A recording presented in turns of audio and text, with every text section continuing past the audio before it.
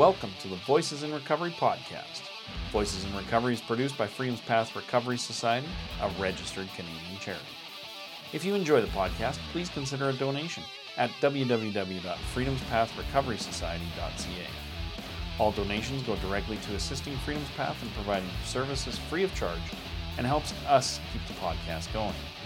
We are grateful for any and all donations. This podcast discusses difficult topics such as childhood abuse, drug and alcohol use, sexuality, sexualized trauma, and more. If you are under the age of 18, please speak with your legal guardian prior to listening. The opinions expressed during the podcast are those of the individual and not those of Voices in Recovery or Freedom's Path Recovery Society.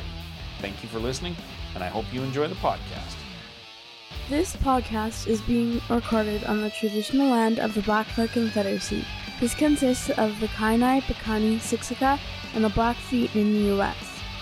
We acknowledge the Stoney Nakoda, which consists of the Bearspaw, Morley, and Chiniki. We acknowledge the Tsuut'ina Huardene and the Métis, Inuit, status, and non-status from all of Turtle Island, and those who are visiting. We are all treaty people. Okay. I know, it's that simple. It's that simple. It really is. I guess I always feel like the best way to start is, hi, my name is Robbie and I'm an alcoholic. Hey, Robbie. You know, that feels the most natural, which is strange, you know. 3.5 years ago, the first time I said that in a room, I've never had something more natural come out of my mouth. Mm. Especially when you hear the words, that powerless. Mm-hmm. The words that come in those first couple meetings that hit home, you're like, oh, yeah, I can't believe somebody wrote this about me so many years ago. How do they know? Yeah. And in the beginning, I used to introduce myself as an addict and an alcoholic. But once I got the alcohol out of the system, and it was crazy that I didn't do as much blow. Yeah. It kind of went hand in hand. Yeah. So it was one of the things that I dropped, because once I realized, no, my problem truly was alcohol. Mm-hmm. It was the alcohol that got me into all the other trouble and took me down the roads that I didn't want to go down, but were inevitable. Yeah. Right? I totally understand. That's where I come from too, right? Everything else came after getting drunk. Exactly. Yeah. So once I put the drinking down, everything else kind of fell away, to be honest. Yeah. Yeah. There's a domino effect. It was nice. Yeah, totally. That doesn't happen usually in a good way. Usually the domino effect's the bad way. So it's nice to get a nice, good one every now and then. Yeah. I've started just saying that I'm spiritually sick, emotionally ill, and often wrong. I found that was one of the sayings that really stuck in my mind. Can you say that again? I love that. Spiritually sick, emotionally ill, and often wrong. Often wrong, man. That's nice. It was one of the first things my sponsor had me write down in my big book. Mm-hmm. And every time I opened it up, I'd see it, and I'm just reminded. Mm-hmm. And I think for me, analogies, stories, proverbs, they all work with my mind. Later on in life, I found with my dyslexia that the reason why these things work best is it's a story that's the same every time. Mm-hmm. You hear the same telling of the same story. My favorite one is the farmer story. Chinese farmer one day has his horse run away. All his neighbors come over and are like, oh, that's horrible. Mm-hmm. And he's like, maybe. Next day, the horse comes back and he brings back 10 wild horses with him. All the neighbors come out and they're like, oh my God, you're so lucky. He's like, maybe. Next day, his son goes out to try to break one of these horses. The horse bucks him off, breaks his leg. All the neighbors are to the farmer, that's the horrible news. The farmer's like, well, maybe. Then the next day, the conscription officer comes through town signing up men to go to war. But because his son's leg is broken, he doesn't get signed up. And all the neighbors go, such good luck. Mm-hmm. And the farmer goes, maybe. Mm-hmm. And that sticks to me because I just don't know what life's going to bring me. Mm-hmm. I love that story. It gives me goosebumps. I'm sorry. It always just sticks with me because you just don't know what this road brings you down. And I've heard people say, and I've said it myself, I wish I would have done this earlier. Mm-hmm. Well, if I would have done this earlier, I wouldn't be where I am right now. Mm-hmm. If I would have changed the path wouldn't be the same. So I have to be grateful that I'm here. Mm-hmm. I always use the word universe or force myself when I talk to other people. I feel it hits their ear better. Yeah. It has a softer touch than God, right? Yeah. Or something like and that. you know what? For myself, I know who I'm talking about. Yeah. I have at a young age, I had a good relationship with God. I was allowed to question spirituality. I was allowed to question God. I was allowed to question stories in the Bible. So that strengthened my spirituality as a child. That strengthened my curiosity to find out about religion. And I grew up in a house of spirituality, less in a house of organized religion, which I didn't know was a blessing.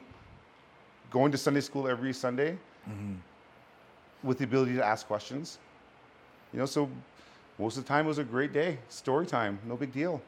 Then the burning bush comes along and I go home and I'm like, there's a little bit about a burning bush today. What is that all about? And so I was lucky that my mom was like, yes, you can question things, but you come home and question with me.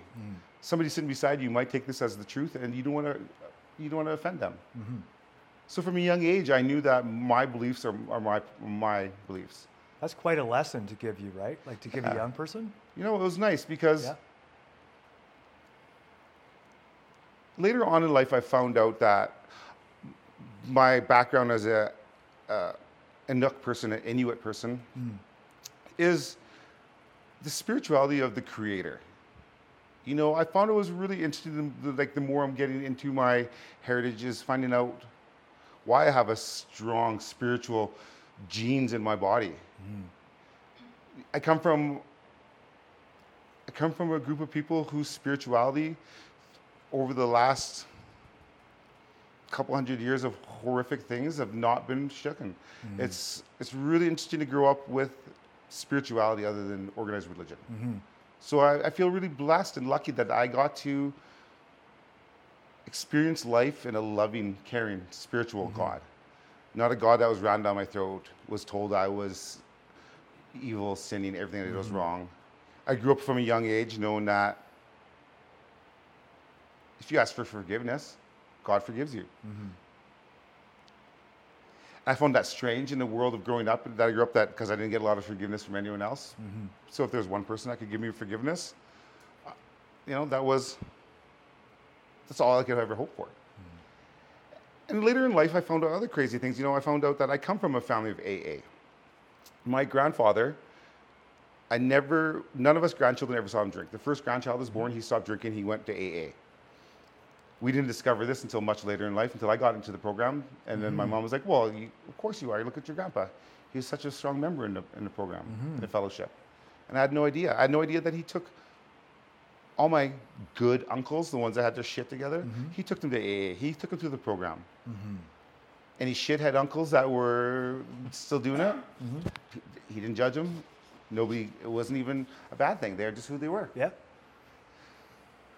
So I feel it skipped generations, so I got it, which means my grandchildren will probably have it, which I get to be happy that my child watched me be a shithead through his early years and went, well, I'm going to rebel against that. And that's really all I can really hope for the stupidity of my young parenting will benefit them later. That's all I can ever really hope for. I started drinking like everyone else in small towns at 14. It was a time where I could have a drink and I could stop. I didn't smoke weed until maybe grade 10. I did it once, and it was dodgeball day in gym, and that was the last time I did that for quite some time. That would be quite a trip, actually. Yeah. Your first time playing dodgeball? Right. Oh, so dear. that was the universe kind of shocking me and going, hey, don't be a dummy. Dear God, no, stop Yeah, throwing the balls, man. I feel like I started a movie just sketching, balls flying in my head, and it was an amazing lesson to learn. And like the big times in my life that I can pinpoint my drinking getting big was at 15 when I found out that my stepdad wasn't actually my dad. That my actual dad was somebody I've never talked to, knew about, so blindsided me.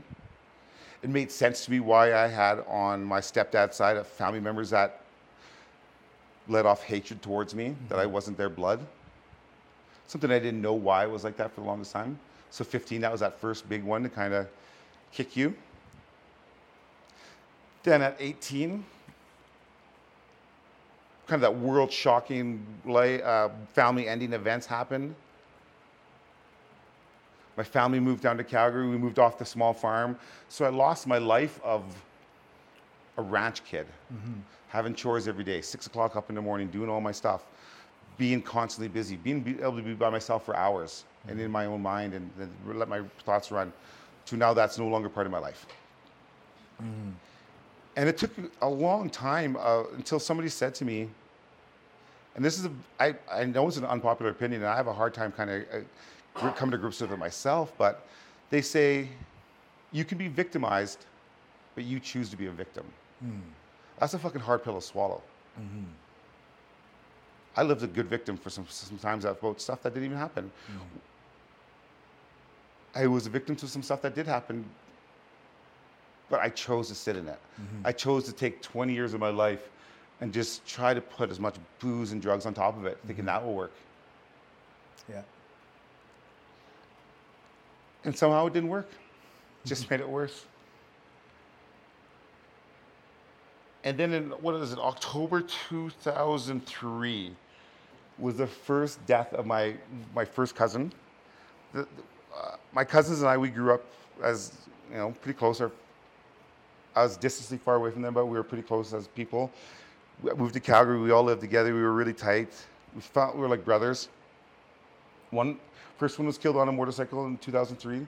Second one was killed in 2007.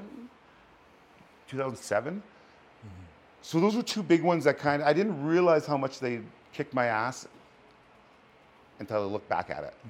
Till I realized what happened. Yeah, you kind of almost have to slow down enough, right, for it to catch up to you. Catch up, you realize. And in all that time that was all going on, I was increasing my disease slightly. But in the industry I was in, being a hairstylist, I used the thin excuse of, well, this is my lifestyle. This is my career. I need to be out there at the clubs every night. I need to be drinking. I need to be partying. I need to be dosing E and dancing at raves all night long. I got to be out there. I got to be the face of this. Before we knew what a brand was, I was a brand, and I thought I had to sell that. That was a lie I told myself, that this is the reason why I'm doing this. Yeah. Now I look back and I realize a little more were the reasons I was doing it. At a young age, I figured out how to numb these things. I've always been a really good turtle. I'm really shut down. I'm amazing at it.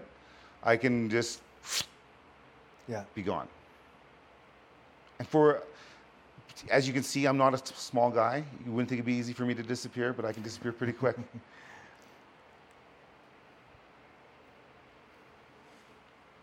And so what I found with booze and drugs, that was an easy way to turtle. As I got farther and farther into it, I partied less in the bar, and I'd only drink at home. But I was doing a copious amount of blow at home, drinking a ridiculous amount, shucking in a beer from the liquor store to home, which is only 1.5 kilometers. Everything just piling on. And the worst part is I was living my dream. I had the dream career I wanted. I started doing hair in grade 10. I became obsessed with doing hair from a young age. I was lucky enough, right after high school, I got into it. I got into great salons. I worked with great trainers. My brother-in-law and I started up salons. We had a great career, an arc of a career. And so all during that, I just kept piling on booze. We used to serve alcohol in the salon, and I would say to my clients, well, I'm not going to make you drink alone. I'm not a savage.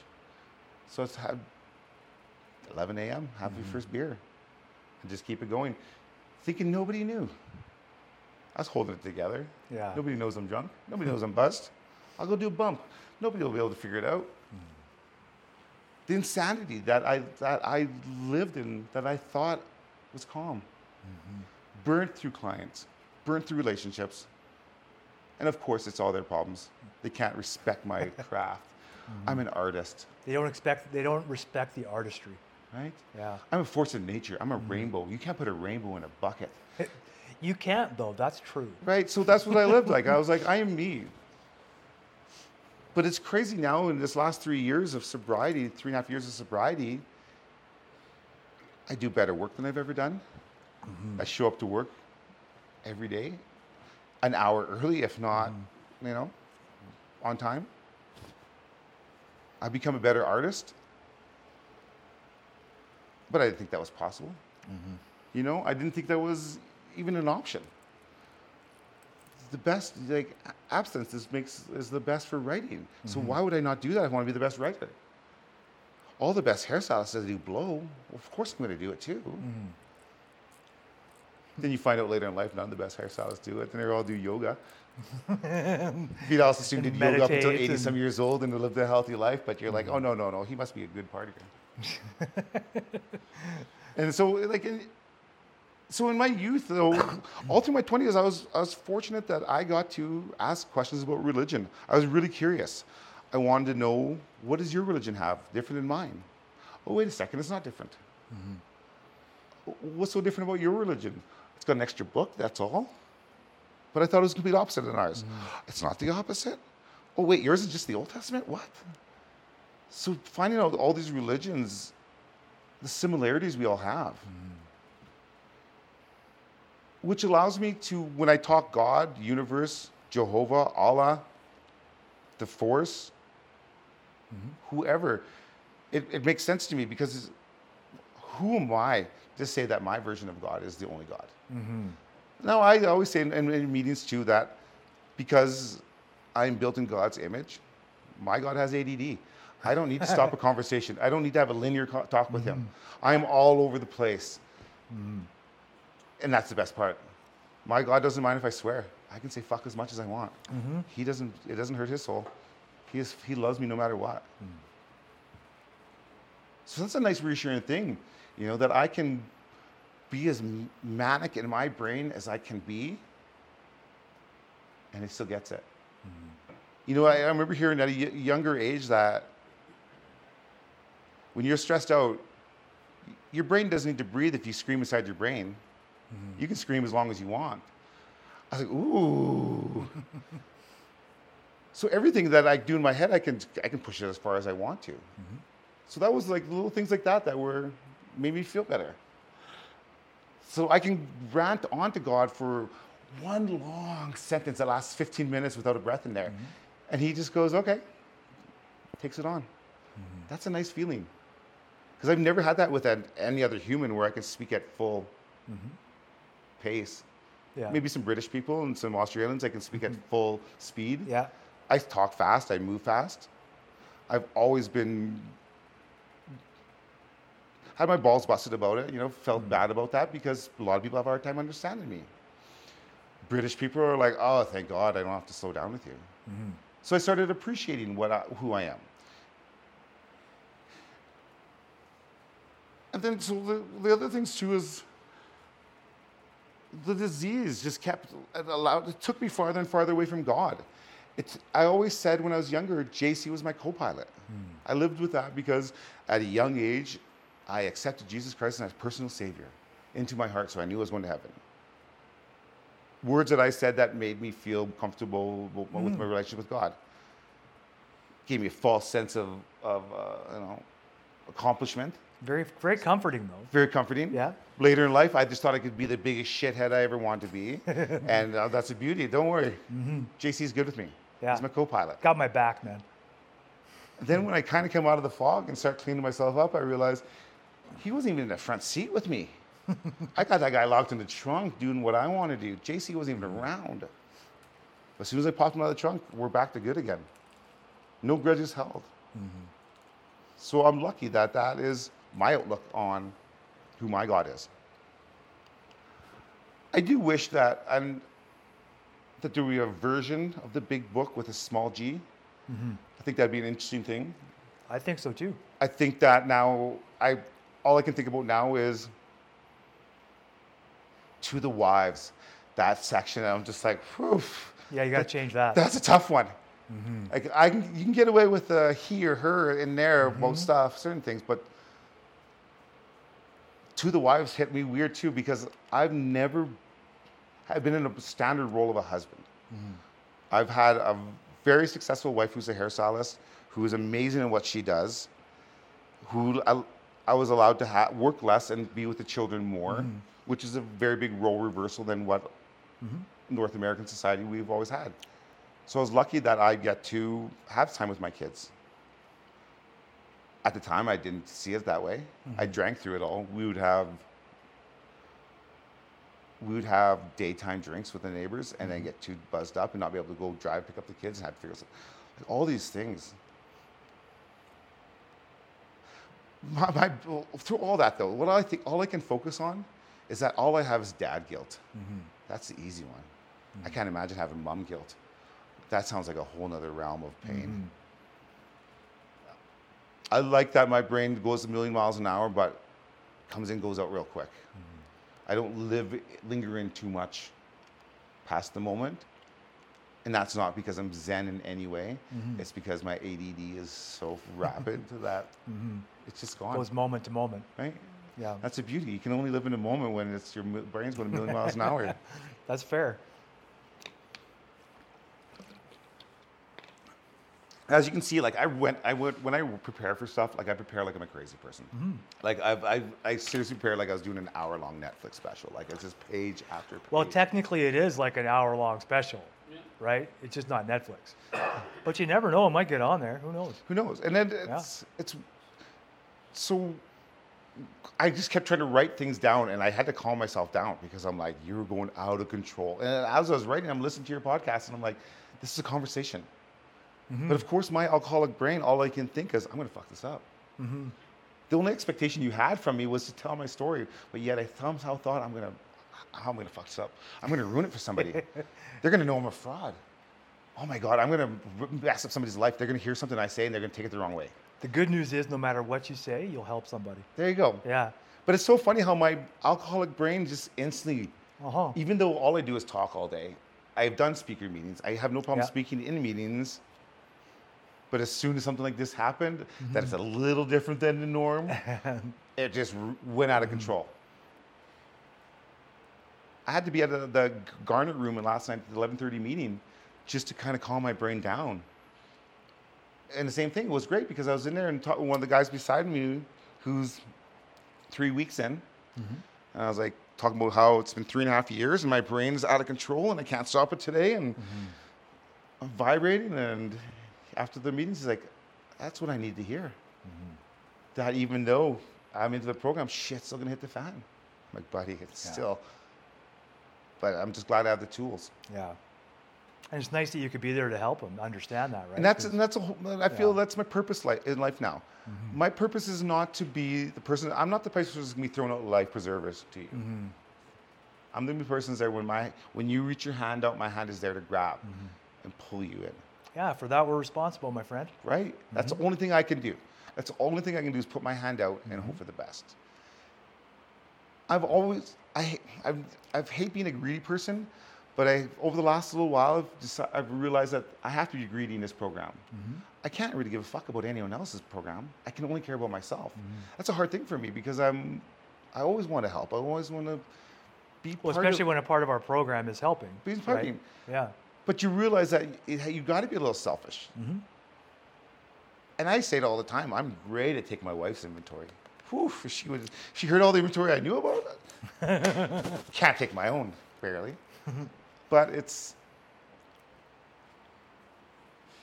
I'm lucky too that like I have a spouse that's in the program. We got sober together. November 4th, 2018 was the last day that we drank. And it was on day 2 that her brother reached out to us and said, hey, I'm going to a meeting today. You want to come? Yeah, I do. Yeah. It was after the last blow up, last big screaming match. I think that was the hardest part about hearing, like Amber heard Johnny Depp's trial, was hearing those fights and knowing that we've been on those sides of the fights and knowing what the disease does. Yeah. The compassion, it was like, oh, that's hard. Yeah, I've been that asshole. It makes you act crazy. Like it just makes you act crazy. Yeah. So we had that big blowout, big barn burning blowout. And thank God, nobody pressured us. He just reached out his hand, hey, I'm going to meeting. You want to come? Yes, we do. And most people say that it took God to nudge them, get them sober. God didn't nudge me. He gave me a push. He pushed me from 8 feet up, and I landed flat on my back. Put myself up for about 12 weeks with physiotherapy, really messed myself up. But that's what it took.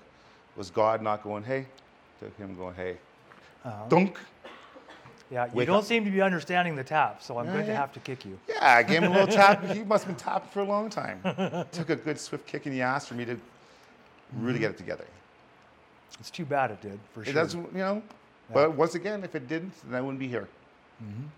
I walked away from it. The best case scenario, I walked away. I was alive. I wasn't paralyzed. I was sore. Messed up for a long time. Still the best case scenario. Could have went a lot worse real quick. Yeah. So in that moment when I was like, oh, okay. My mom's prayers are still working. Her nightly prayers, I'm still in them. I can tell. And that's what it took for us to. Then that weekend, I thought, oh, you know what? I'll just drink a ton. I know that if I drink a bunch and I smoke a ton of weed, then I'll cough so much, I'll snap my back into place, I'll be fine. No, that didn't work out, surprisingly. But coming into these rooms did. That first time of just sitting there, seeing what other people had. It's the most cheesiest cliche when you're looking at it like, I want what they have. But you look at that, and you're like, but how are you happy? No. I'm always entertained by the thought of if any of our family heard our stories that we talk about in these rooms, they would never stop crying. They would just start crying and never stop. But we can laugh at them. We can giggle our asses off. Yep. What is it here? I think it was laughter is to shame is what grief or crying is to grief. I love that. Laughter is to shame what crying is to grief. And that's, I think that's what we do in these rooms is we're not shamed by it. If we are, we try to not be, right? We try to work figure through out. it and know Yep. that it's okay, that you're not the only one. And that's a crazy feeling to know that we're in those rooms that you can just say anything. My home group is Glenmore. My family group is Go For It. Okay. Bonus. I call it my family group because I'm there at 7 a.m. I just find it's my zen. It's so funny that in the beginning of the program, when they're laying it out what you need to do, I was like, oh, I'm going to tweak this. Oh, calm it down. Like, this is an old book. I'm going to tweak it a little here, tweak it a little there, do a little this, do a little that.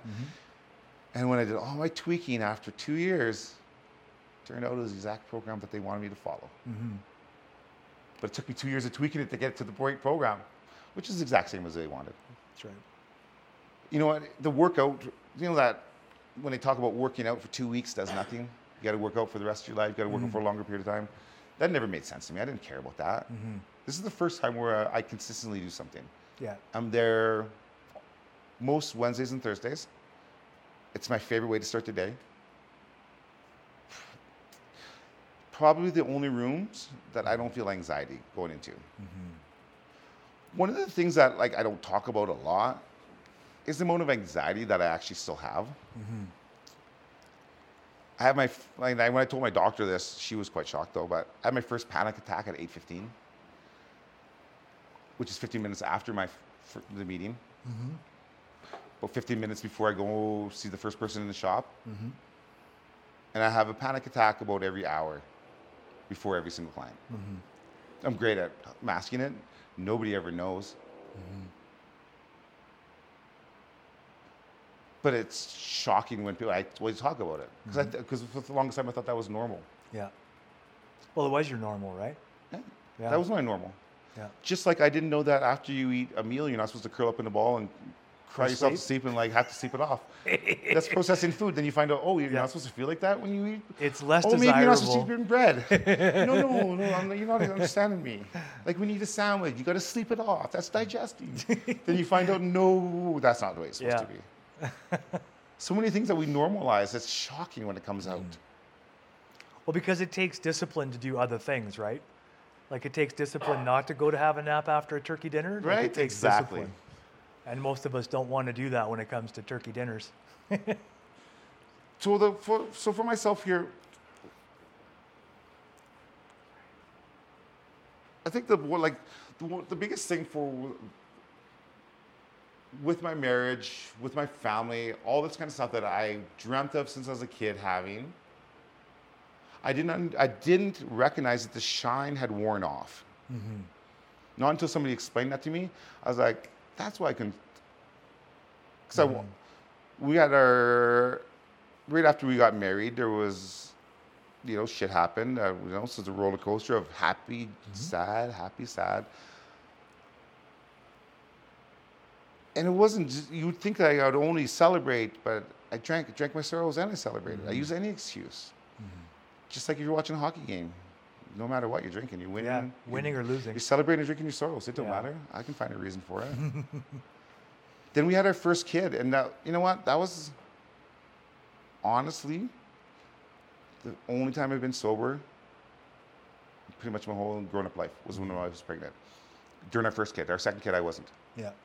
During our second kid, my wife was like, "No, you can drink," and it just all it took was that little bit of a leeway, and it was on. Well, my first kid came along, and I started drinking more, and then more guilt. Fucking hated it. Why am I such a loser? Second kid comes along, even more. Can't shake it. Blame it on the stress of having kids. Blame it on this. Blame it on that. Not realizing that the disease was in me. It had taken a strong hold. But at the time, I was the thin guise of, I still have a job. We still have a roof above our head. I haven't done blank. I haven't ended this. I haven't. So I had a million reasons. Yeah. Oh, I haven't hit rock bottom. I just didn't know I didn't stop digging yet. Right? And the biggest thing is I didn't realize I should have said I hadn't hit rock bottom yet. Now it's a big one when somebody said that. When it's like I heard that in meeting, I was like, yet. That's like, ooh, that means that there was one coming. Yeah. A bigger one than the one I was digging through. That's It the can thing. You always hit get rock worse. bottom, and I go like, oh, it's not so bad. I can chip this out. You guys are fucking quitters. Tap, tap, tap, tap. Keep going. But that shine wore off of the family, and I didn't know that's what it was until in one of the meetings when I heard that, it just hit me so hard. I was like, oh, that's what happened. And I always thought when I heard that before shine worn off, I thought that was on other things other than your family. Yeah. I didn't know that could happen to your family. I didn't know that could happen to your dream. And at that time, I was mastering my career. I was teaching, which was what I'm super passionate about. Cutting hair, the actual act of cutting hair is one of my favorite things to do as an artist. Very few arts, you can create a piece of art every hour and sell it. So as an artist, I feel super blessed that I get to do that.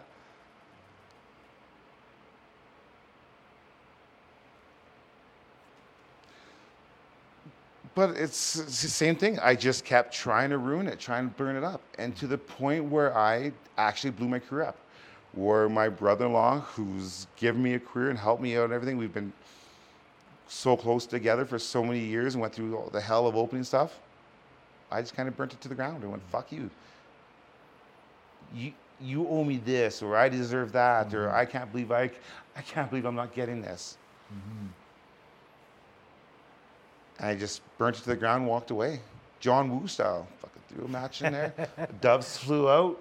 Boom. I haven't heard a John Woo reference in a while. Exactly. That's what I think of. Like the John Woo in my life. Just blow it up. And it took me the finishing spirals of the disease. Luckily, at the end of it, I got back into my career. I got back to what I was passionate about. And I thoroughly thought the world owed me what I'm passionate about. They deserve to know that I'm passionate. They deserve to pay for my passion. Oh, that passion is actually such a small sliver of what people really want. They want that full meal deal. They're not smelling like fucking booze and not missing like everything else that I didn't realize I had blown up. The practical stuff that just kind of falls away. Right? Yeah. And at that time, I had such an ego that I thought everything good in my life, I did.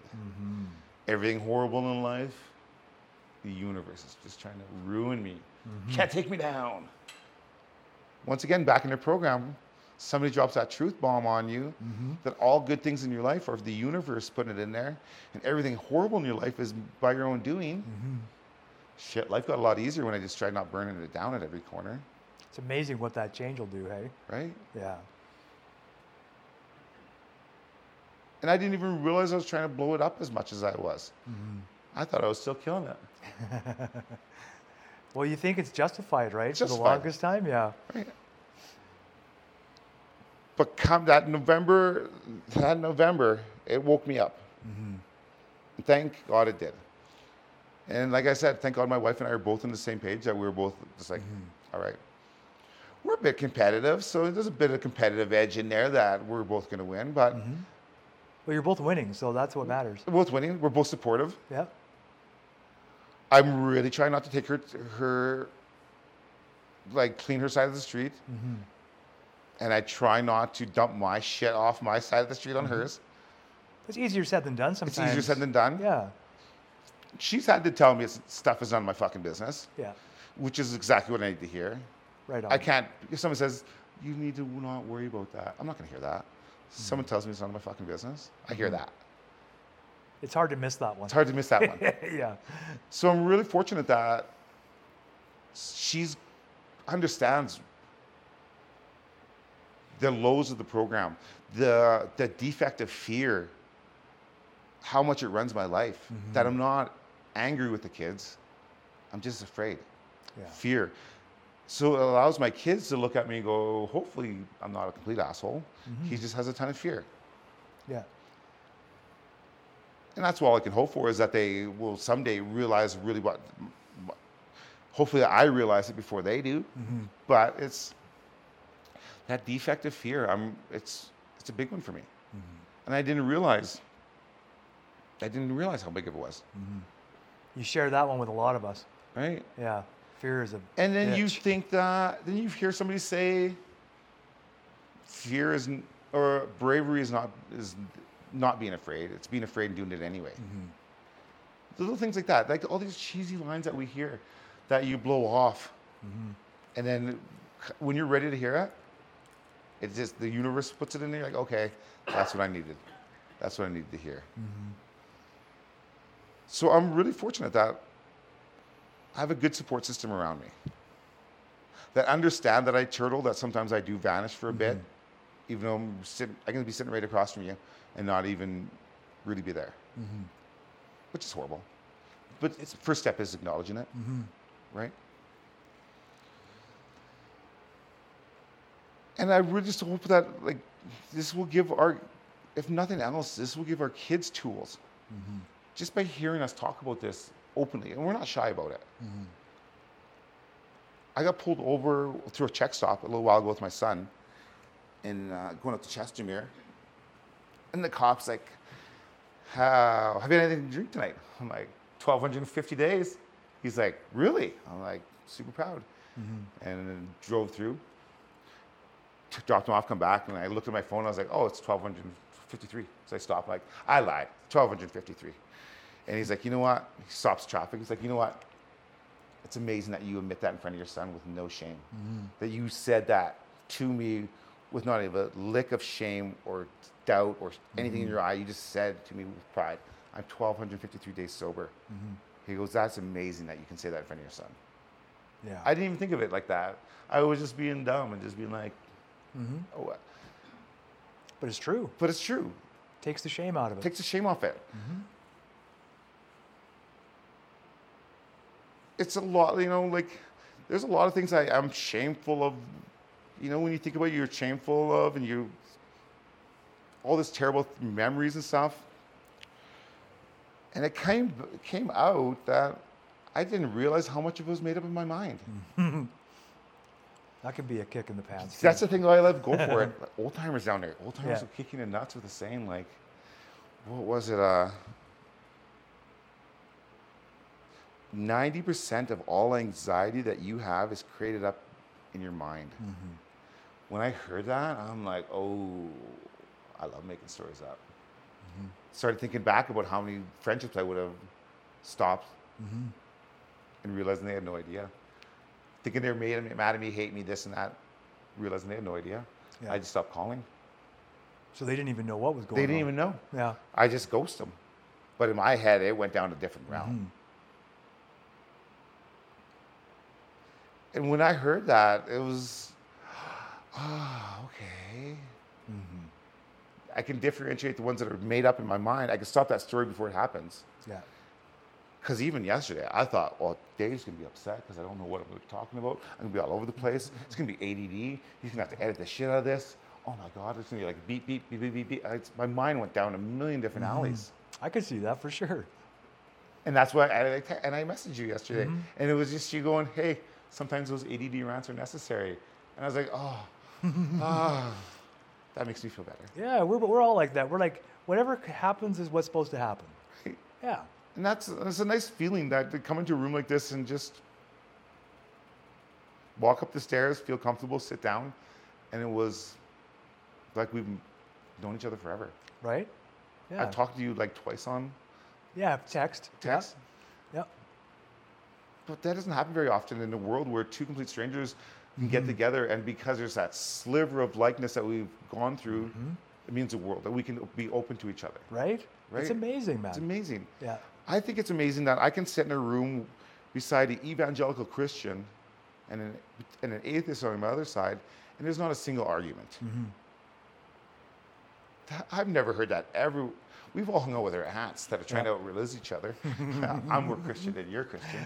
I'm more spiritual than you. Yeah, God. I love God way more than you love God. Yeah, your God sucks. Mine rules. Right? So we grew up in a world where that's what our aunts do. That's Yeah. what our aunts try to do. So to sit in a room where your God might even have the same name as my God, and then we can still be friends. Of course. We can still have like shared dreams, goals.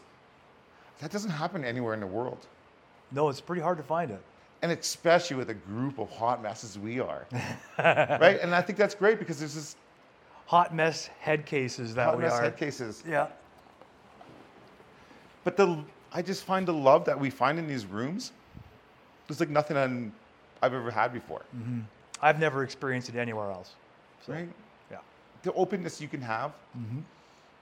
The openness to kind of ramble on for 10 minutes and then go, I don't even know what I just said. And everyone's like, that's all I need to hear because I'm the same way right now.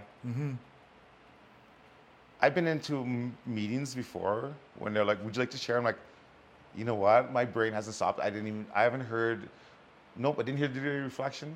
Nope, I didn't hear what the 3 topics were. My mind only stopped when you said my name. And there was no judgment. Could you imagine if you did that anywhere else in the world, just not paying attention at all, and somebody's like your name? Oh, I'm sorry. Yeah. What were we talking about? I was zoned the fuck out. Yeah. And it happens all the time in the meetings, right? Right. Where someone gets called and they just go, I wasn't paying attention. Can you ask somebody else? Right. Yeah. Nobody gives a shit. Which is from a society where you throw up your hand in school and you don't have the right answer, and they're like, wrong. We are a society that does not put themselves out there.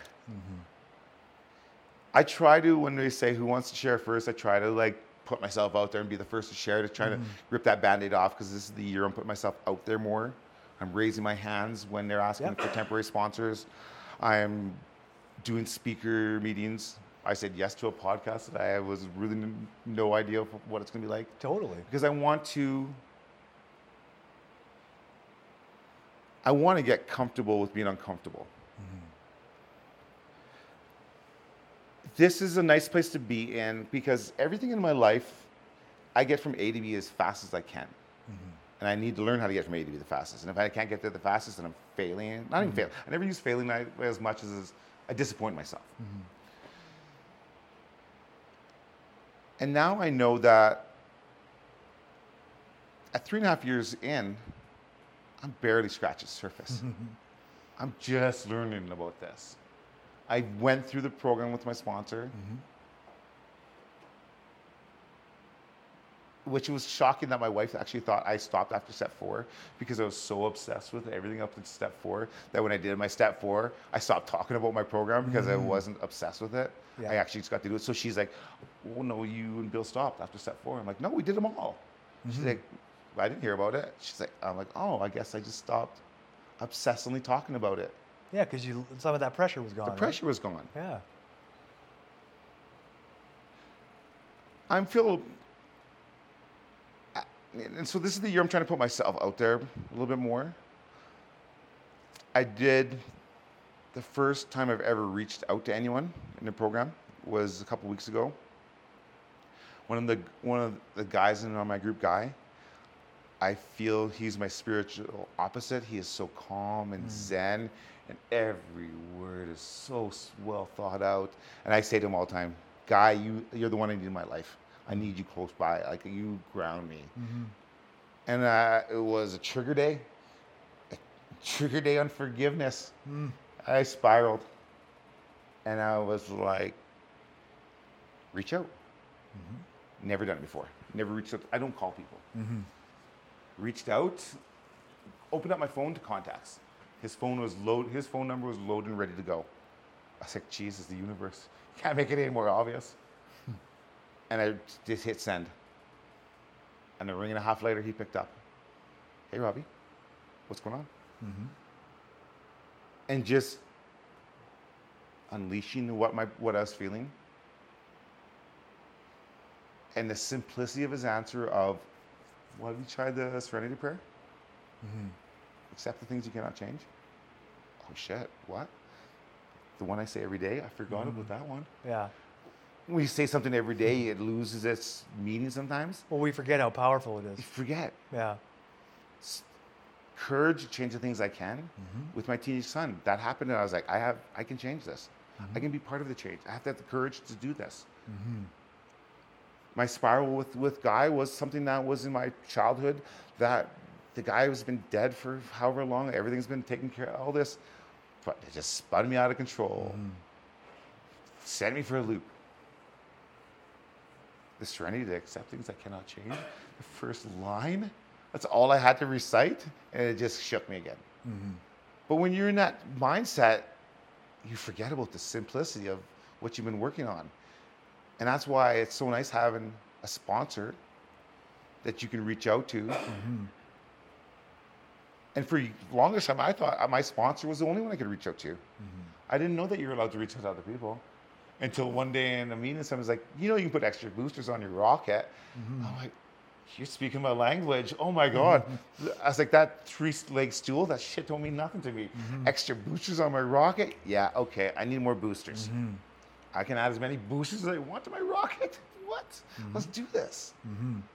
So I started adding more boosters to my rocket. People in the program, clicking them on there. The more the merrier. More the merrier. Yeah. And I know now that I get to be boosters for other people's rockets. Precisely. People that I don't even know I'm a booster to. There's a book that we have, it's called The Daymaker. And it talks about, it's a hairstylist talking about having a shitty day at work before he went to work. Went in going, I fucking hate my job. Hate these bitches. Can't do this anymore. But he's like, stop being a baby, go to work. I'm paraphrasing. But he went to work, had a great day, killed it, great clients all day. Next day he comes in, phone call from his client from the day before. And she said, yesterday I came in for a blow dry because I was going home to kill myself.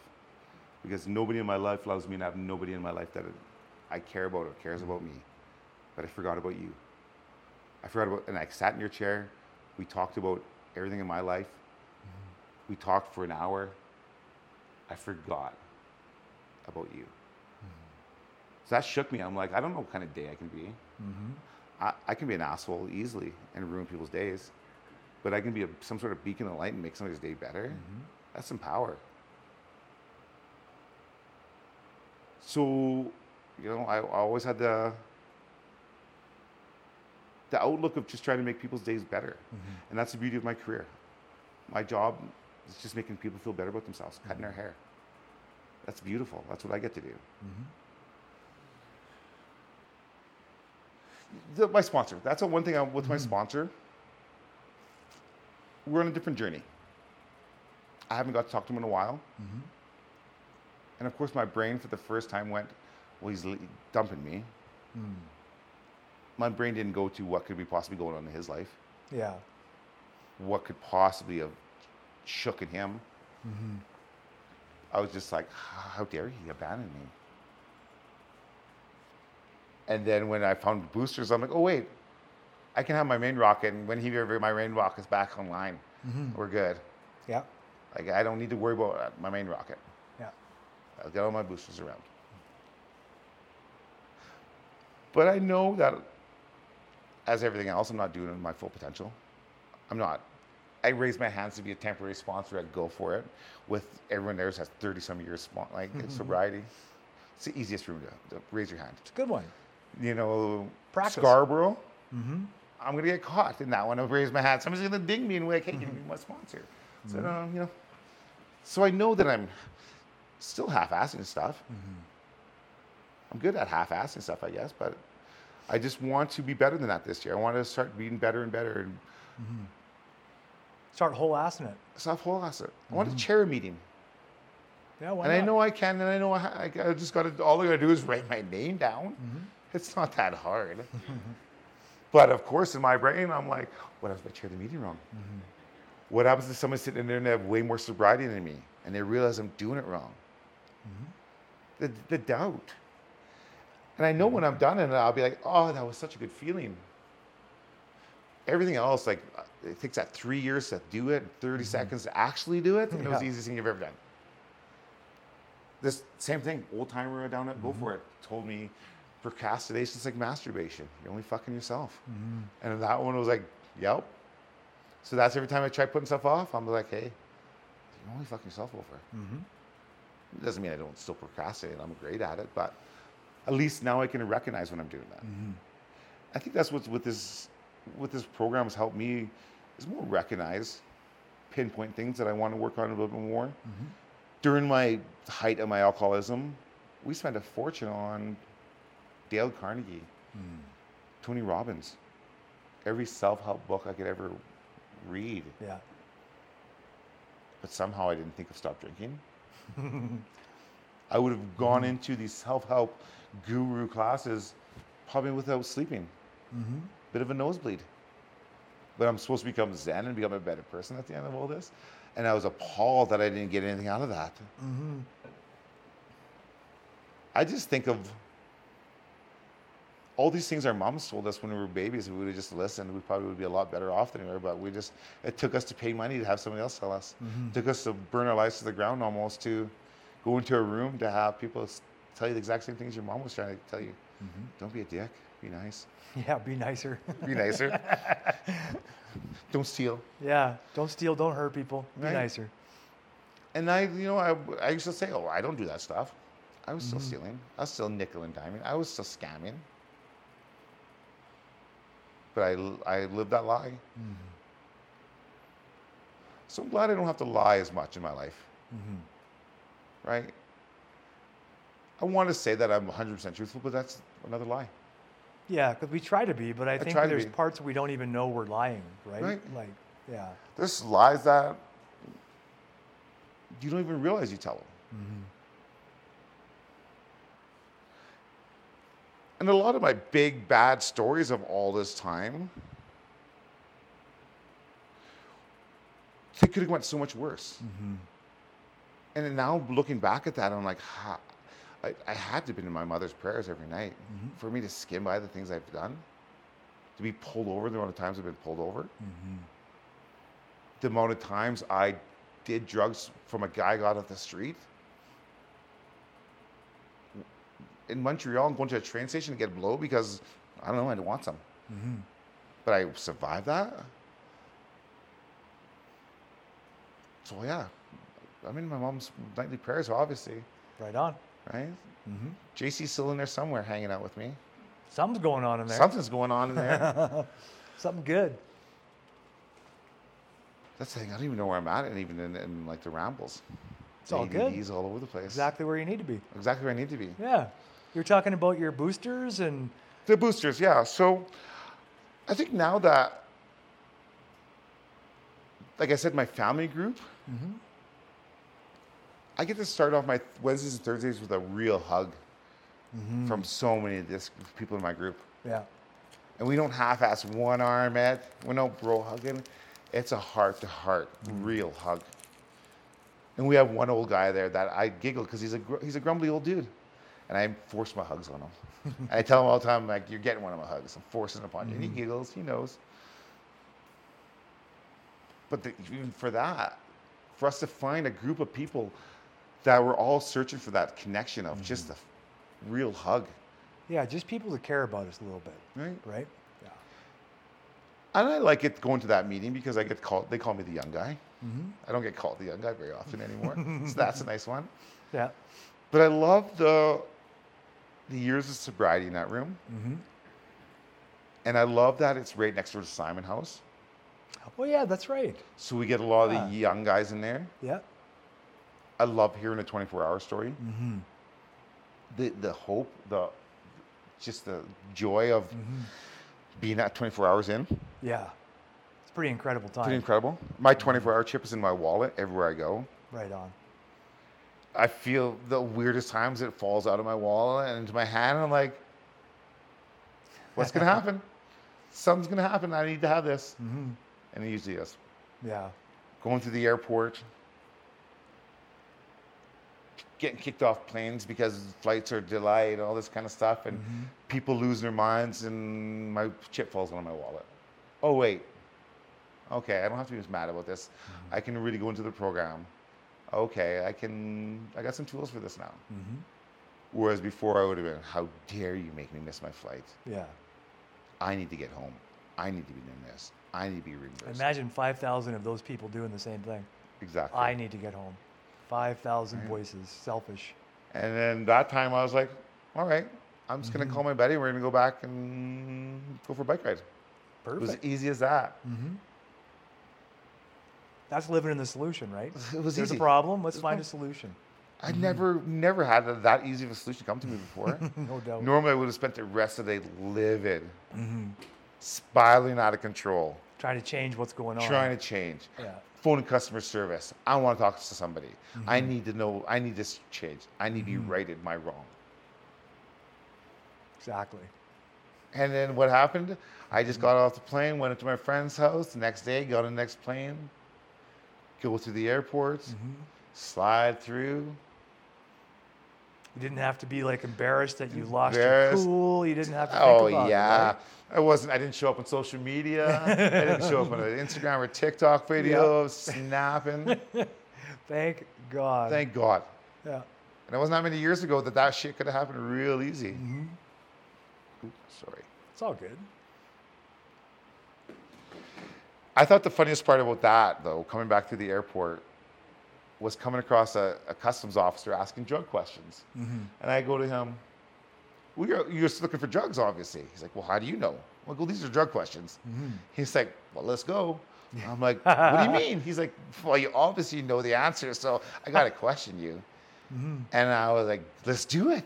I'm 3.5 years sober. I'm excited. And he's like, didn't you just say you got back from LA and you're in the club the night before? I was like, yeah, I was in the club all night till 2 in the morning.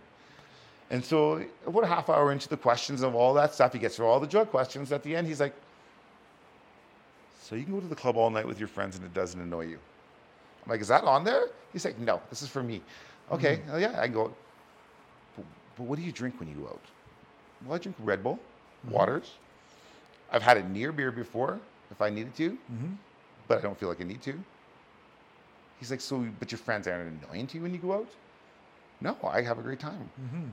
And it was, if it wasn't for me busting myself by realizing asking drug questions, that I had this opportunity to answer his questions, really wanted to know. Can I have fun without drinking? Will I lose all my friends? And I said to him, I can't answer that for you. Myself, most of my druggy friends and my alcoholic friends, we've all luckily got sober around the same time. A good chunk of us have gotten sober over the few years. So now my group of friends, we've slightly switched. The ones that haven't, they don't have problems. They can have a drink and leave a half a beer on the table afterwards. What? I've never seen that happen in my house. Yeah. So if it was all that shit for that one question of him realizing that this is an option, and you could see it in his face of like, okay, this guy can do it. I think I might be able to do it. just that hand reaching out. Yeah. I didn't know how to affect somebody like that. There's no way you should be able to affect a person in passing. Oh, well. But here we Yeah. are. You don't know who you're gonna affect. You don't know your story, who's gonna affect, who's gonna hear. Especially that first couple times you come in the room and you're looking around, you're like, who's been snitching on me? Who the fuck's been recording and telling They all me know my shit. Yeah, can't be somebody tattled on me. Bastards. And it's such a relief to realize that it's a commonality, Yeah. right? And so if we can have that little bit of a spark of light at the end of a tunnel for somebody, that's all I can ask for. Yeah. I have friends that, since I've been in the program, every 6 weeks I do their hair, they're still in this program. How is it? Is it easy? I've been thinking about it. And my only response is anytime you want to go to a meeting, give me a call. I don't need to bombard them with information. Yeah. How's a God thing? It's a little heavy, right? It can be. But you can choose not to be a God heavy. I use the word the universe. I use force. You can use the force. Dude, I use the force all the time. The force flows through me. It's strong. Then they're all of a sudden at ease for that. So if I can be that little bit of help, Yeah. because I remember friends that have been in the program for years. And that's every time, hey, you ever want to go to a meeting, let me know. Then when I saw him in my first meeting that I came to, I don't think I've ever seen somebody so happy in my life. Yeah. That's pretty cool. I did, and I didn't know how terrified he was for us. Until he starts slowly talking about, yeah, you guys were pretty crazy, and we all were crazy, and it kept going, and there's no judgment during the whole time. Which, as a person from religious families, I've never Judgment's pretty experienced common. judgment, Yeah. right? Yeah.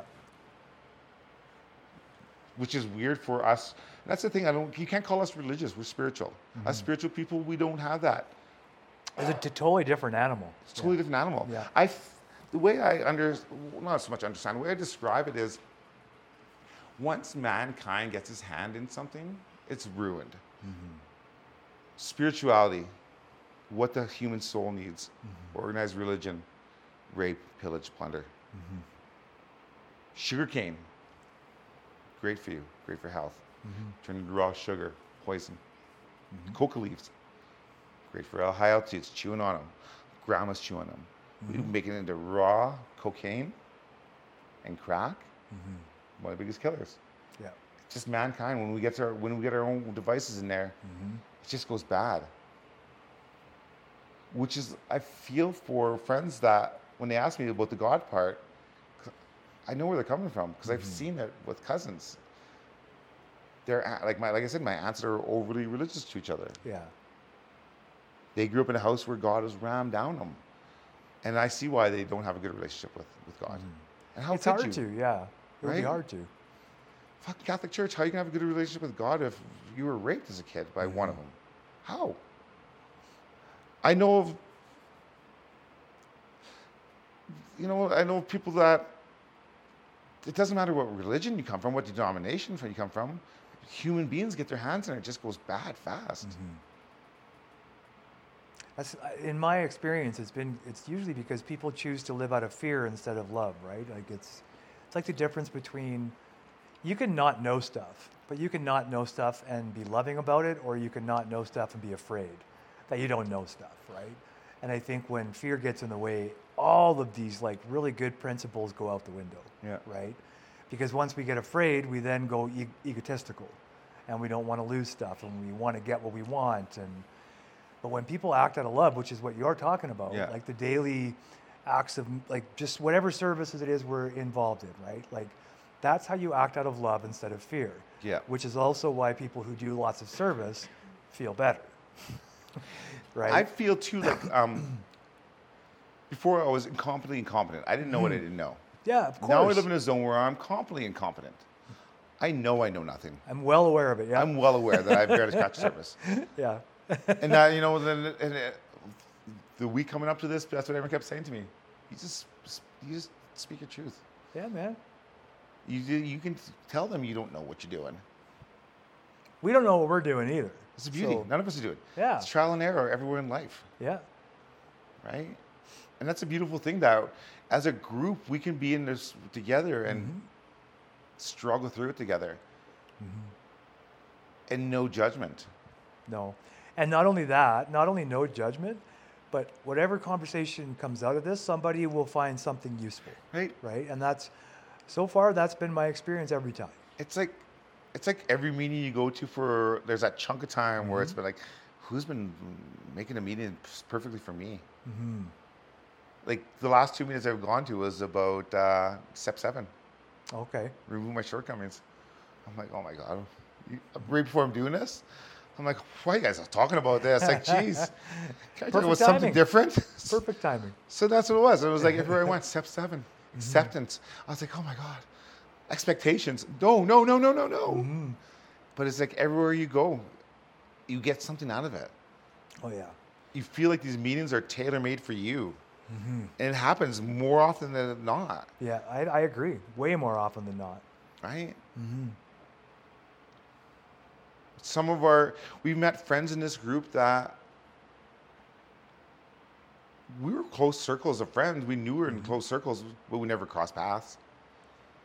Good thing we didn't, because we would have blown up the world probably. But in sobriety, when our stories came out, there's a lot of tears from in the room when you start looking around and you realize you're not the only parent that's fucking almost destroyed this whole thing. And you don't know how it didn't get destroyed. Yeah. And only by the grace of God is that your family is still with you. And you look around the room and you realize, oh, there's a few of us in there. Oh, yeah. Oh shit, there's a few of us. Oh, yeah. Because you hear about the ones that lose their kids and stuff like that, but if that's not your story, it doesn't hit you the same. Exactly.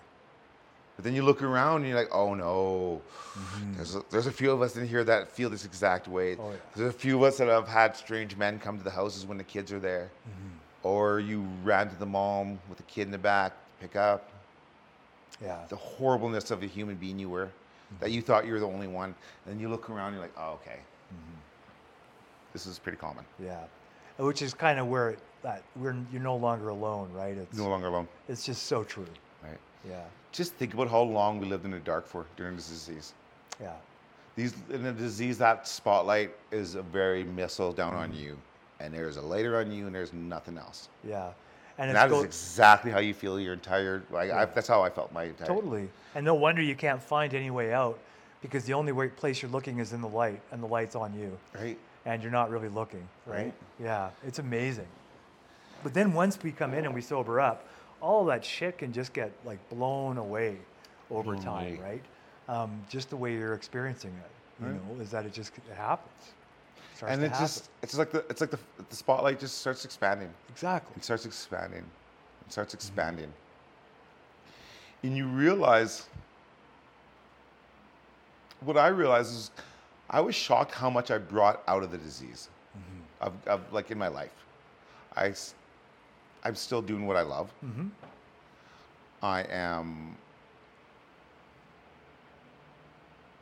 I'm still married, which is mind-blowing to me because It's pretty wild, right? When people what we've can gone survive. through. Yeah. I know I put my wife through the ringer. I know I'm not an easy person to be around. Everyone, the facade that everyone sees, that I'm a super friendly, happy all the time person, that's the one side of the pendulum.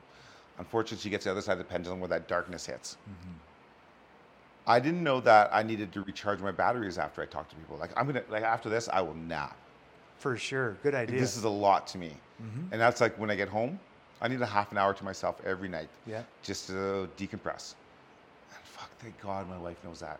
That she doesn't think I'm just ignoring her or I hate her. Because that would be a horrible feeling. Your spouse doesn't want to speak to you. Well, it would be hard to take that space too, right? If you thought she was thinking that. Right? Yeah. And so I can just have a minute to myself. That's a blessing that I didn't even know I had. Yeah. The ability to pause, right? The ability to for a pause. second? Yeah. I don't have that ability. My brain goes a million miles an hour. I wish I could pause as well as my wife did. But my mind, You're doing a hell of a job if you take a half an hour, right? Yeah. Because that's a hell of a job. Just long. Very few people take that, Right. right?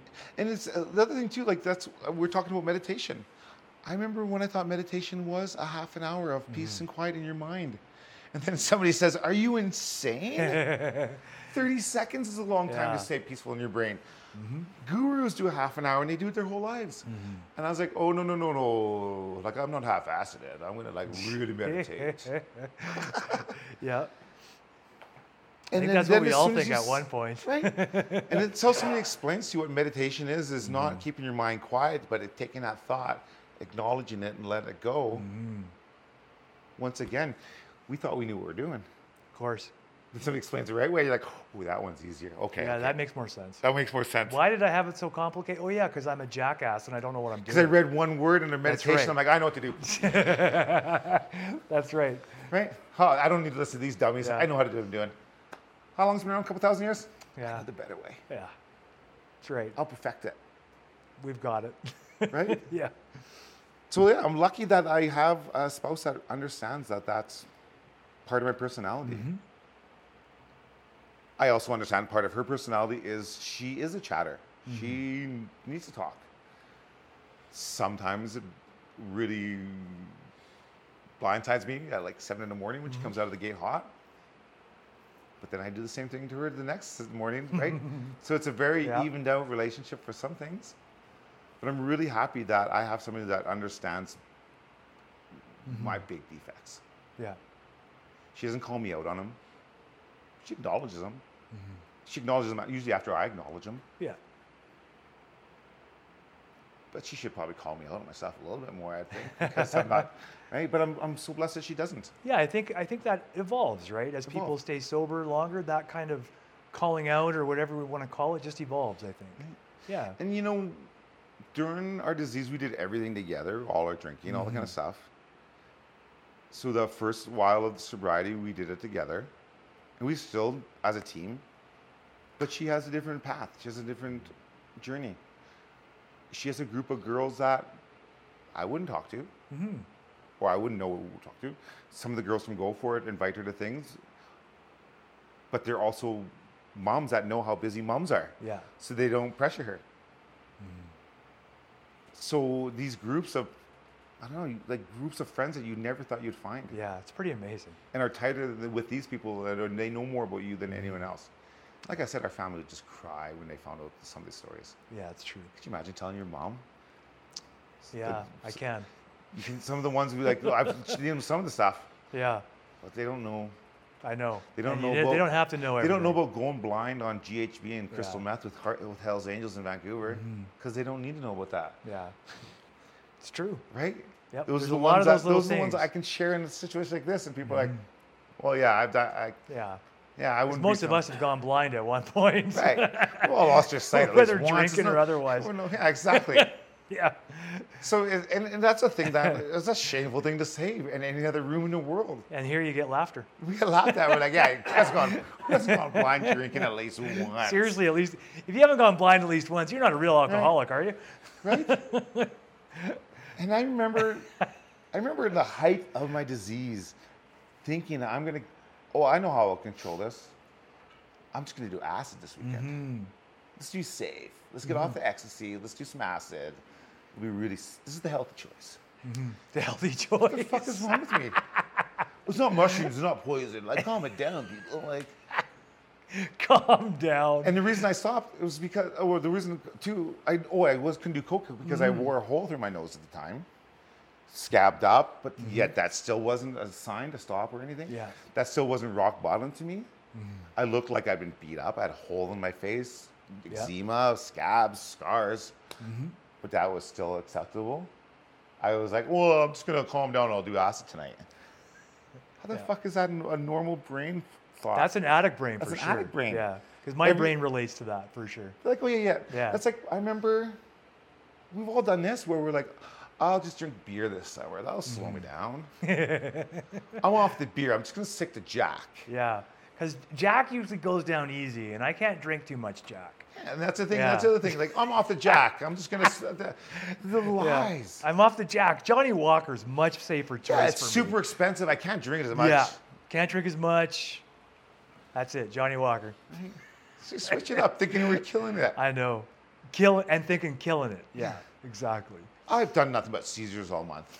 I think I'm healthy enough now.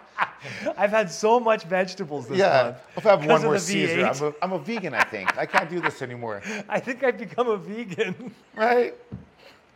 Yeah. The shit that we told ourselves Oh that my was God. perfectly acceptable. Exactly. Yeah. That's why I'm laughing. It's because I can think of all those different things, right? It's just. I know like- my Coke dealer. I'm not getting fentanyl from them. Don't worry, I know my guy. Yeah.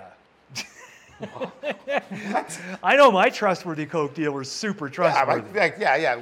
What's Yeah. his first name? Oh, we don't know names. Yeah, we Right? don't go by names. Like, how do you justify that in your brain and say that to the guy beside you, and then you were both like, Yeah. that makes sense. Well, to be honest with you, it does make sense because if you're in that life, you're always going to want to go to somebody you know. Right? Because when you think you know somebody, you think they're not going to hurt you. Right. But that's just a lie in that lifestyle, right? Like in that lifestyle, everyone can hurt you. Right. And if it pays for them to do it, they will, Right. right? Yeah. It's such a nightmare. Nightmare. There's just no way to be peaceful and calm while you're trying to live that life, too. And it's so nice being in Stampede now. Mm-hmm. I haven't fucking ran out at 2 a.m. looking for anything. Yeah. That's great. You haven't been caught on camera Haven't been naked caught on running down the camera. street.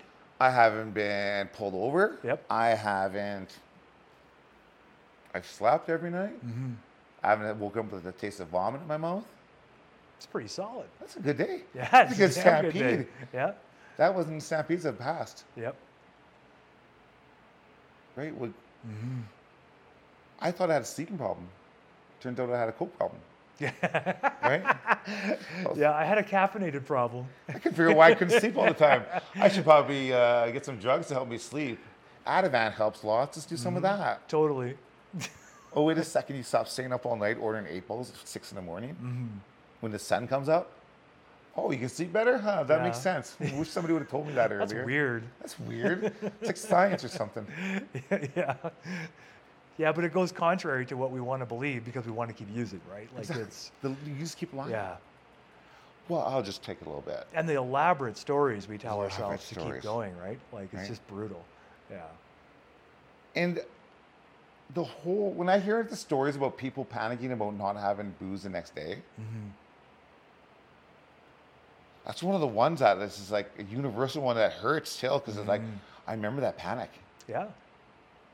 It's like, oh, it's 8 o'clock, 2 more hours. And I don't know how it was for you, but for me, like I had when I sobered up, I came back from my first meeting and I emptied out all my booze. I had booze everywhere. Like I didn't even realize I'd hidden it everywhere, but everywhere I was cleaning, found booze. Like know. because it was I I didn't cleaned it want to out have at the end that of the night. panic. I felt like cocaine and vodka both went bad at the end of the night. Yeah, they Goes totally bad, did. goes rotten. You Yeah. gotta do that all at the end of the night. You got to take care of that It's gotta be business. up. It's gotta be done before the sun comes up. It goes back. That's right. It's a pumpkin. Come on. I seriously, that's the thing. I never woke up with booze in the house, barely. Yeah. Maybe here and there, but I put it all through. See, and I was always prepared, so I'd have some hidden Yeah. everywhere because Yeah. I didn't want to have that 8 a.m. panic, right? Yeah. Like how am I going to get drunk or start drinking? And And worst comes to worst, I'd just call somebody I knew that had a liquor cabinet, yeah, and he'd drop me off a bottle. yeah, that's true. Oh, hey, when you're dropping off an 8 ball, Yeah. drop off a bottle. Yeah. Yeah, because no matter what we want, we'll get. We'll get We it. just get it. Yeah, I've never been so resourceful in my life as when I wanted something. I know. Drugs. I can make that. Yeah. I could make that shit happen anywhere. And that's why a sober life is so much harder, right? Is because you can't just do that. Like you can Yeah. lie, manipulate, steal if you want, but you'll pay the price Right. in sobriety for sure. And it's that chase. It is nice not having that chase anymore. Yeah. On vacation, actually spending time on vacation, going out for supper, sitting down and eating a meal, and actually sitting down and eating a meal. I can't believe how many meals I missed out on. Right? It's pretty good. Just spending time in the bathroom. Yeah. I know every bathroom in every nice restaurant in the city. You know which ones have the nice stalls, which ones have the good locks, which ones go down to the floor, which ones have this. No idea what the food's like, but I know How's what the food? bathrooms are like. Ooh, shit. They make a damn good Ryan Coke. Yeah. What else? We pushed your food around for about an hour, paid full price, took it home, let it go bad in the fridge. Yeah. Yeah. But it was the illusion. I can't go to the restaurant and just slam back drinks.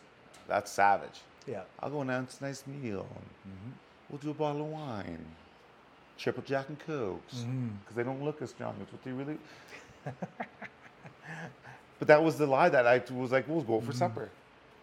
The amount of restaurants that I have, like you said, I have no idea what the food's like. Yeah.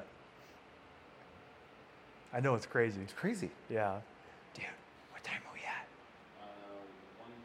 1:20. Ooh, Holy an shit. hour and 20. That Yeah. is long. I ramble.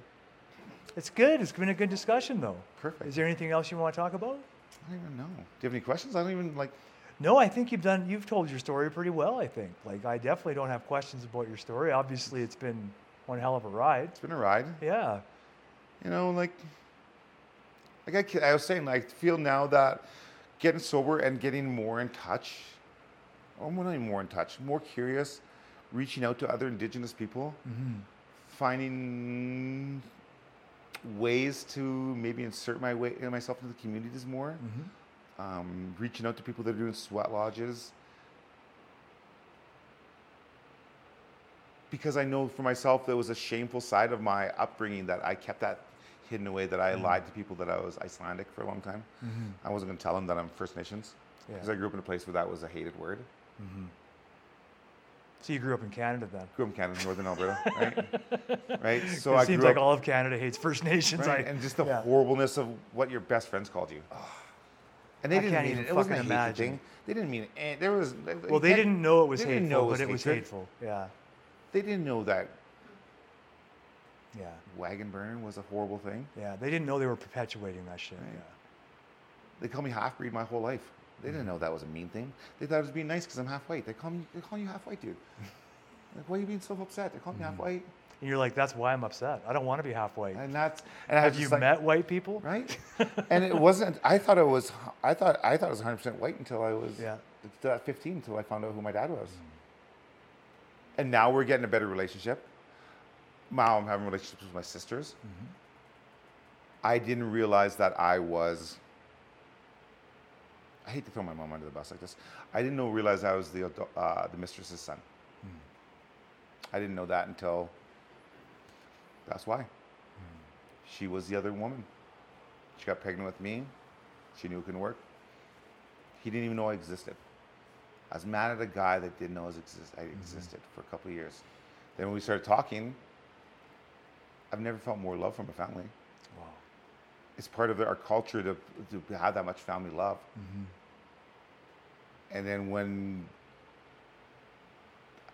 talking to him, I could feel that. Of course, I pushed it off, didn't talk to him. That first phone call from my sister, who's only 6 months older than me, was a real wake up. What I'd missed out on, the family I'd missed out on, and I thought they had nothing to want to do nothing with me, and I found out they were looking for me for 20 years. Wow. Because I changed my name when I was 18. When my mom divorced, I lost my stepdad's last name, and I'm like, I fucking want nothing to do with him. I just go by my middle name. So I switched to my middle name. They were searching for the wrong last name for 20 years. Wow. And I had no clue. And when I finally got a hold of them, it was emotional. I had no idea that there was this kind of love in the family. Yeah. My mom and my sisters, of course, we have that kind of love, and I see that. But my extended family, my stepdad's side, all I ever felt was hatred, disappointment, disgust. I didn't know that there was a love side. Yeah. So now feeling that love, I just want to be able to be part of it.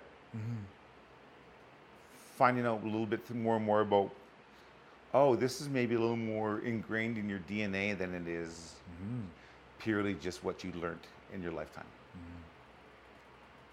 I didn't know why my spirituality was as strong as it was. And then, talking with family members and realizing, like, I think my dad was a little weirded out when I called him. I'm like, what do we call God in our culture? He's like, Creator. Why? Yeah. Because I don't think he's ever had a call like that. Of just, Yeah. and I was like, And definitely not from you. and then I was like, all right, well, I'm doing a talk, and then I want to talk about God, but I want to know what our culture calls God, and just preserving the land, being good to your family, all the simplest of things, treating the land right, Yeah. all that. It's the simplest of things. Finding out that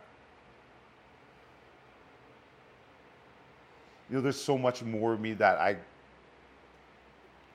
the shame or depression or whatever other thing I use as an excuse why I pushed it off and wouldn't be accepted into the family. Yeah.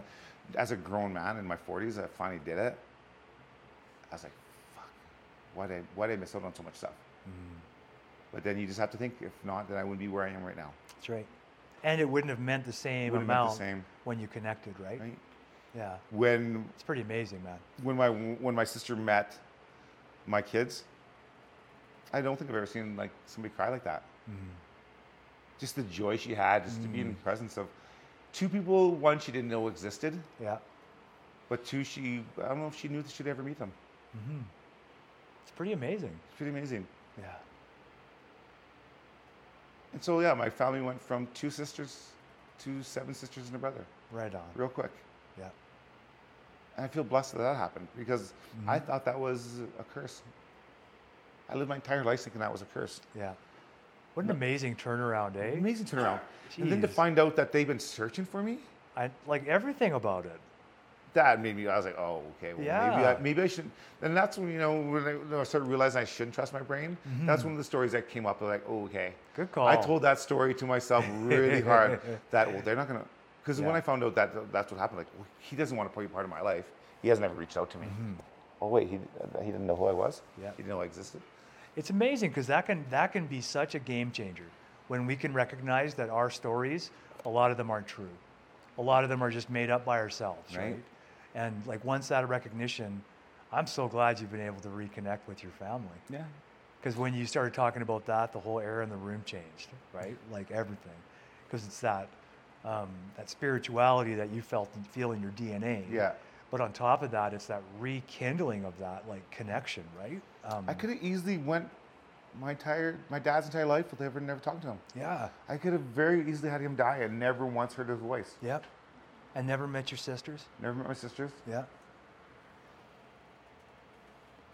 Never would have known that I have a grandma out there that has loved me for 40 some years and never once been in the same room with me. That's amazing. Like, it chokes me up still because I've had her message me and I had to send the message to one of my sisters and say, I don't understand any of this. Like, what does this mean? So she translated and tell me what.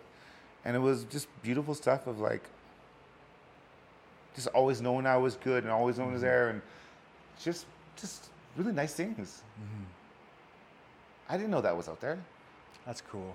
And that was humbling, but great, spiritually uplifting.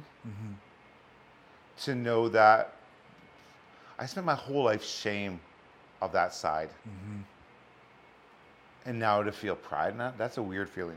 Well, and to feel that connection, that bond be so strong and have it be so positive, right? Like, it's a pretty powerful thing. You know, everything I've learned over the last few years, one of the main things is culture is prevention, right? Like whatever a person's religion, as you mentioned earlier, religion, culture, whatever it is, if we can just get in touch with the principles of that, that reconnection can be powerful. Right? Yeah. Thank you so much. Thank you. Yeah. I enjoyed this. Me too, very much. Thank you, man. I'm really glad to meet you. This is great. Like, that's so funny. Like everything else, the thought before is the worst experience of your life. Actual experience, the best experience of your life. Yeah, it's But just awesome. the panic I had before of just like I said, how am I going to screw this up? The only expectation you had for me was to tell my story. And you did. But yet somehow I thought I can't do that properly. You did great. Thank you you. did great. I You're really welcome. appreciate you guys having me. Thank you, Robbie. Thanks for Helping be coming part in. of my journey, you guys. You're welcome. And I always say, thank you for being part of my journey and have a good 24. You I too. like to finish that off because just have a good 24. That's all we can do. Yeah, what is it? Yesterday's history, tomorrow's a mystery. All That's that right. today.